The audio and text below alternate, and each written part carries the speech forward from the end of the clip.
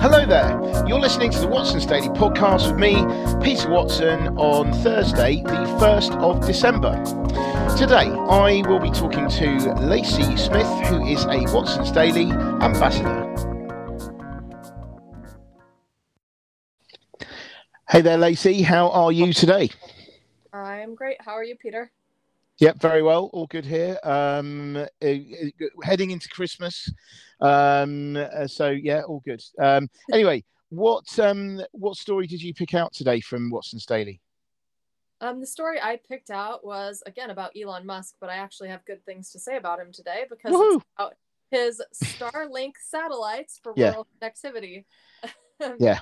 So we're seeing that the UK wants to provide connectivity to some areas, and they have chosen Starlink to do that for them. Mm-hmm. It's kind of funny because in your article, like you said, they financially backed up OneWeb in 2020 by keeping it from going bankrupt. And OneWeb kind of provides the same service as Starlink does with the satellite internet access and those broadband services to the rural areas. So it's kind of ironic that they put millions of dollars into OneWeb, but then they went with Starlink anyway. So yeah, that's quite surprising, isn't it? I mean, when you think that the British government put in $500 million into it, like, well, surely they would have gone for that. But anyway, sorry, carry on. Yeah, you would have thought that they were trying to boost that industry so that they would end up using someone that's from their own service, but who knows? I mean, we've seen how powerful Starlink can be because, Elon Musk has literally the best advertising for Starlink by putting it in Ukraine during this crisis. Mm-hmm. Spot on. He doesn't have to say anything. He could just be, it made him look like a good person by putting it there during a conflict.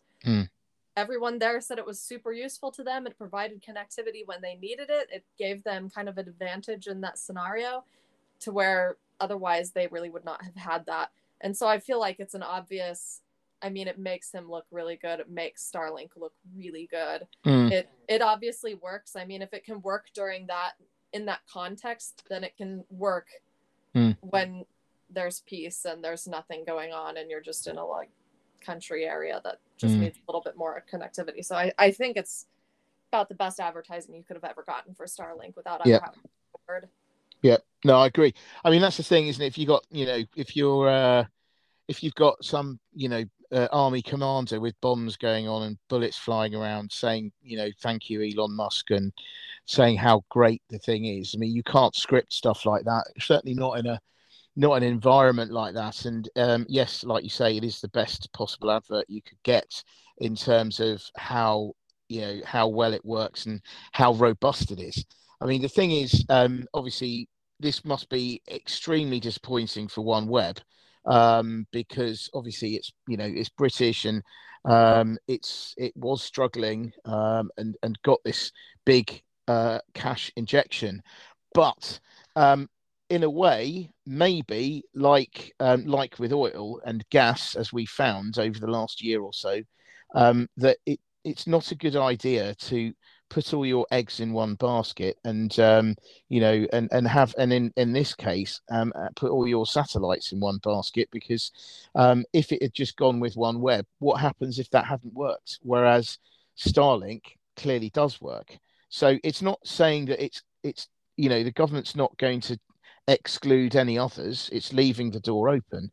But I do think that this means, this will, although it's disappointing for OneWeb, it's probably quite a good thing for the government, because it will keep OneWeb on its toes, and meaning that it has to fight. It will have to fight for these contracts, but I think, and it's also very healthy, I think, to have more than one provider. So anyway, I think it's really good. I think the idea of this whole instant, fast broadband coverage is fantastic. Especially in remote places. But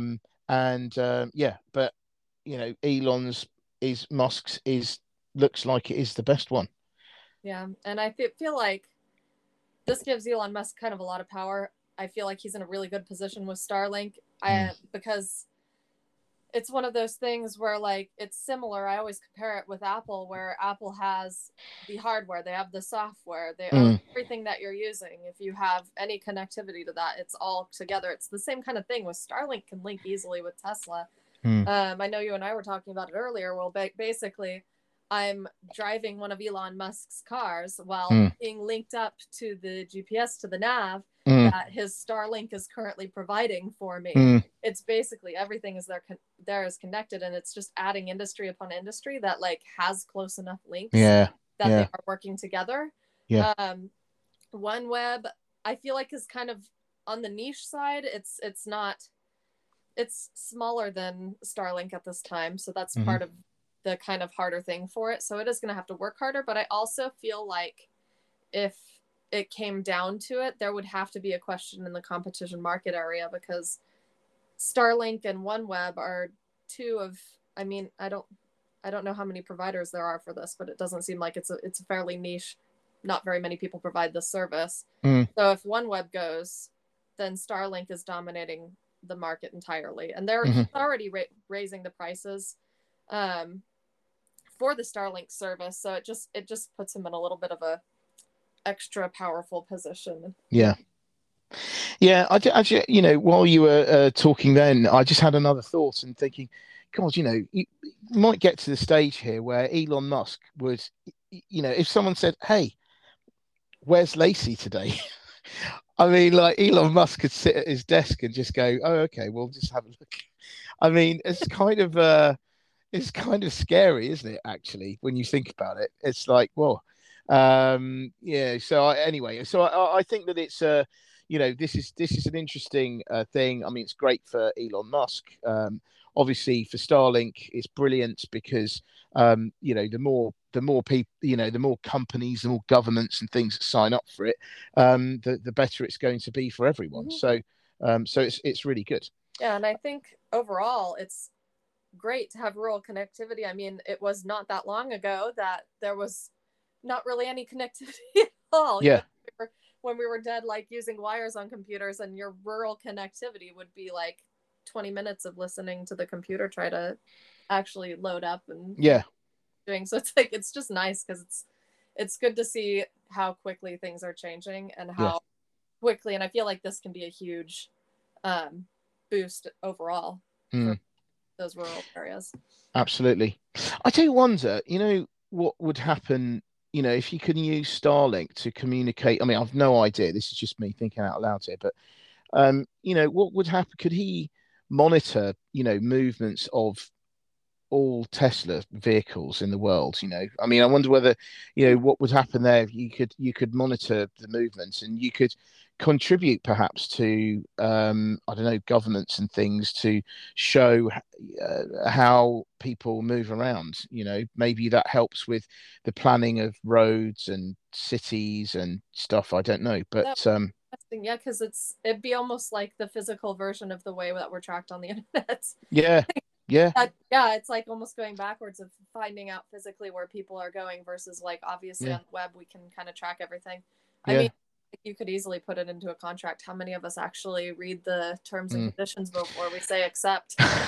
Well, the other thing as well, though, is that I suppose I could imagine that this would be a selling point, wouldn't it? I mean, with you like buying a vehicle and it says, "Oh, and by the way, internet is included," or something like that. You're like, well, actually, that's really good, because I could quite I'd do with that, because there are times, obviously, when you can't get signal, or you can't get something, and it's not your sat nav isn't so good. So maybe that could be another, he could not cross sell it. He's not selling Starlink, but maybe when he wants to sign up more users, maybe that's a way of doing it. I don't know, but it would definitely be nice, because I mean, how many times have you been out on a drive and your music goes out because that's connected? Your satellite, your navigation goes out because that's connected. It's like, nobody can contact you because that's connected. So it's like, it's certainly a good selling point. So yeah, we'll see, won't we? We'll see. We'll certainly see. But what do you think, Peter? yeah. So my I suppose my story today. I picked it out from the Financial Times. So this picked out very interesting business trend that seems to be going on at the moment, and it seems to be that a lot of Chinese companies are very quietly moving their domicile to Singapore, particularly over the last 12 months. And the reason behind this is because of all the ongoing China-US tensions. And so the idea is presumably what this is going to do is this is going to give negotiators a escape route or a way round any kind of sanctions potentially, because apparently companies like, so including Shein and Neo, which we all know are Chinese companies, it will give, if let's say there's that things get worse between the US and China, then and they say, right, you're not allowed to deal with these, with Chinese companies, etc. People will then negotiate. They'll say, oh no, but it's not Chinese, it's you'll actually find that it's Singaporean and we're okay with Singapore. So so it kind of gives, I think, in the future, a way out for lawyers and or negotiators of I don't know, supply contracts, manufacturing, that sort of thing. So that sounds quite interesting.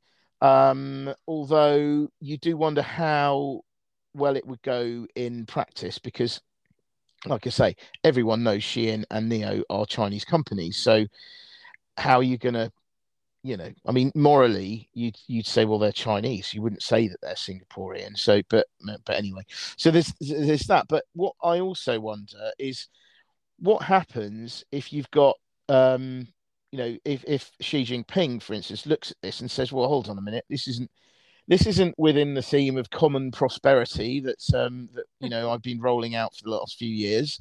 We don't want that, because, and that's, remember, it's Xi Jinping that put a lot of pressure, especially on tech companies, to retrench from international markets and things and come back to China. So I mean, there was a bit of kind of push pull thing going on there, in that you had the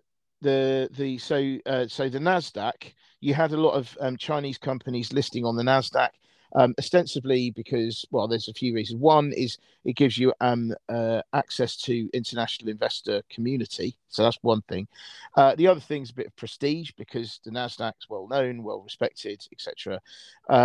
But over the over a long period of time, I think, especially since the financial crisis, China and Chinese companies were possibly one of the only areas of growth. And so with the Nasdaq looking for listings, Chinese companies looking for secondary listings were a very nice money spinner for them. But over the last few years, there have been problems with regards to disclosure of Chinese companies about their financial records, which I suspect had been overlooked for the last few years, because they were the only kind of growth story in town. But since there was a scandal with a Chinese company called Luckin Coffee, which is was taking on Starbucks, for instance, in China. It turned out that it had dodgy financials. It was exaggerating everything. The Nasdaq decided to then clamp down and say, no, we can't have this going on. We need to make sure that there's more disclosure. So they were sort of pushing Chinese companies out of the Nasdaq and out of America. And at the same time, you had President Xi going, well, actually, we want these tech companies back in China. They're Chinese, we need them. So let's go for a listing either on Shanghai or at the very least Hong Kong. So that's what's been going on. But then, of course, since then, we've had all these the Chinese economy has been losing momentum. And then the tensions between the US and China have also increased a bit, as time's gone on. So this presumably has led to the companies deciding that they need to do something like this in order to potentially future-proof their business with America. But anyway, sorry, I'm trying to. There's a bit of a kind of roundup of what's happened over the last 10 years. Yeah, I do wonder. So basically, I know that them kind of moving out of China is more of like a making it look like they're in Singapore, kind of that side of things. But wouldn't that hugely affect China's economy as well? Because they're moving stuff over to Singapore. So Singapore, I know, has had quite a lot of growth in the finance area over the last couple of years, and so they're kind of having that financial growth and that becoming more of a financial and business hub. Yeah. So does that kind of affect the way that they relate with China? Because if they're taking over the business, even as a face, eventually maybe those businesses would rather be in Singapore because they are going to be more accepted by regulators. Or is that I'm just, like you did earlier, thinking out loud? What do you think? Yeah, no, I think that's a very good point. And I would say that there is the danger that there will be that kind of migration will be rather than being sort of like a superficial thing, it could actually become a more substantial thing. Yeah. But I suspect though that Xi Jinping is not going to let that state of affairs occur, because then he will be losing control of these things. And as we've seen, he kind of likes having control. So yeah, I'm just guessing, obviously. But anyway, so I think it's very interesting. It's an interesting, a trend that's going on at the moment. Whether or not it will work in the future, or whether if enough companies do this, maybe Xi Jinping will change and start clamping down again. But for the moment, they've been allowed to go under the radar. But for how long, I don't know. But anyway, there you go.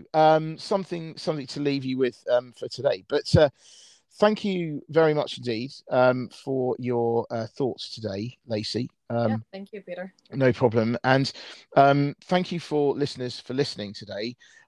Just to say, for those of you who participate in the Thursday night call, really sorry today I can't do it. I'm going to an event that only happens once a year, and I have to go to it, really.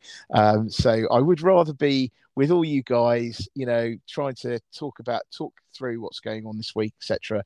But it'll be back up and running again next Thursday and the Thursday after. But I can't believe that'll be something like the 15th, I think, of December.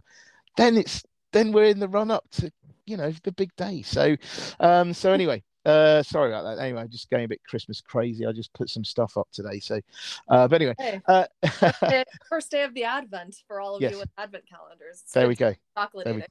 Exactly. Oh, and yes, that's right. Actually, reminds me.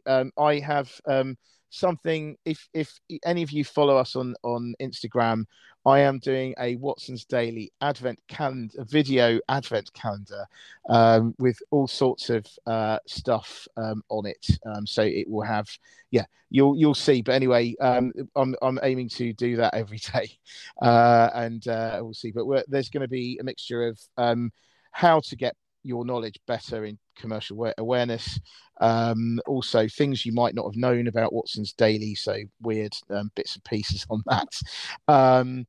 Christmas cracker jokes as well, those are to come.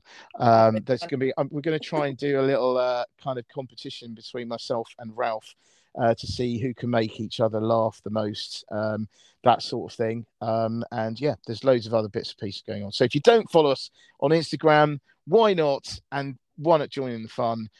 You might even, enjoy it. Who knows? Anyway, so thank you very much indeed. Have a great day. We'll be back tomorrow, and see you again soon. Many thanks. Bye. Bye.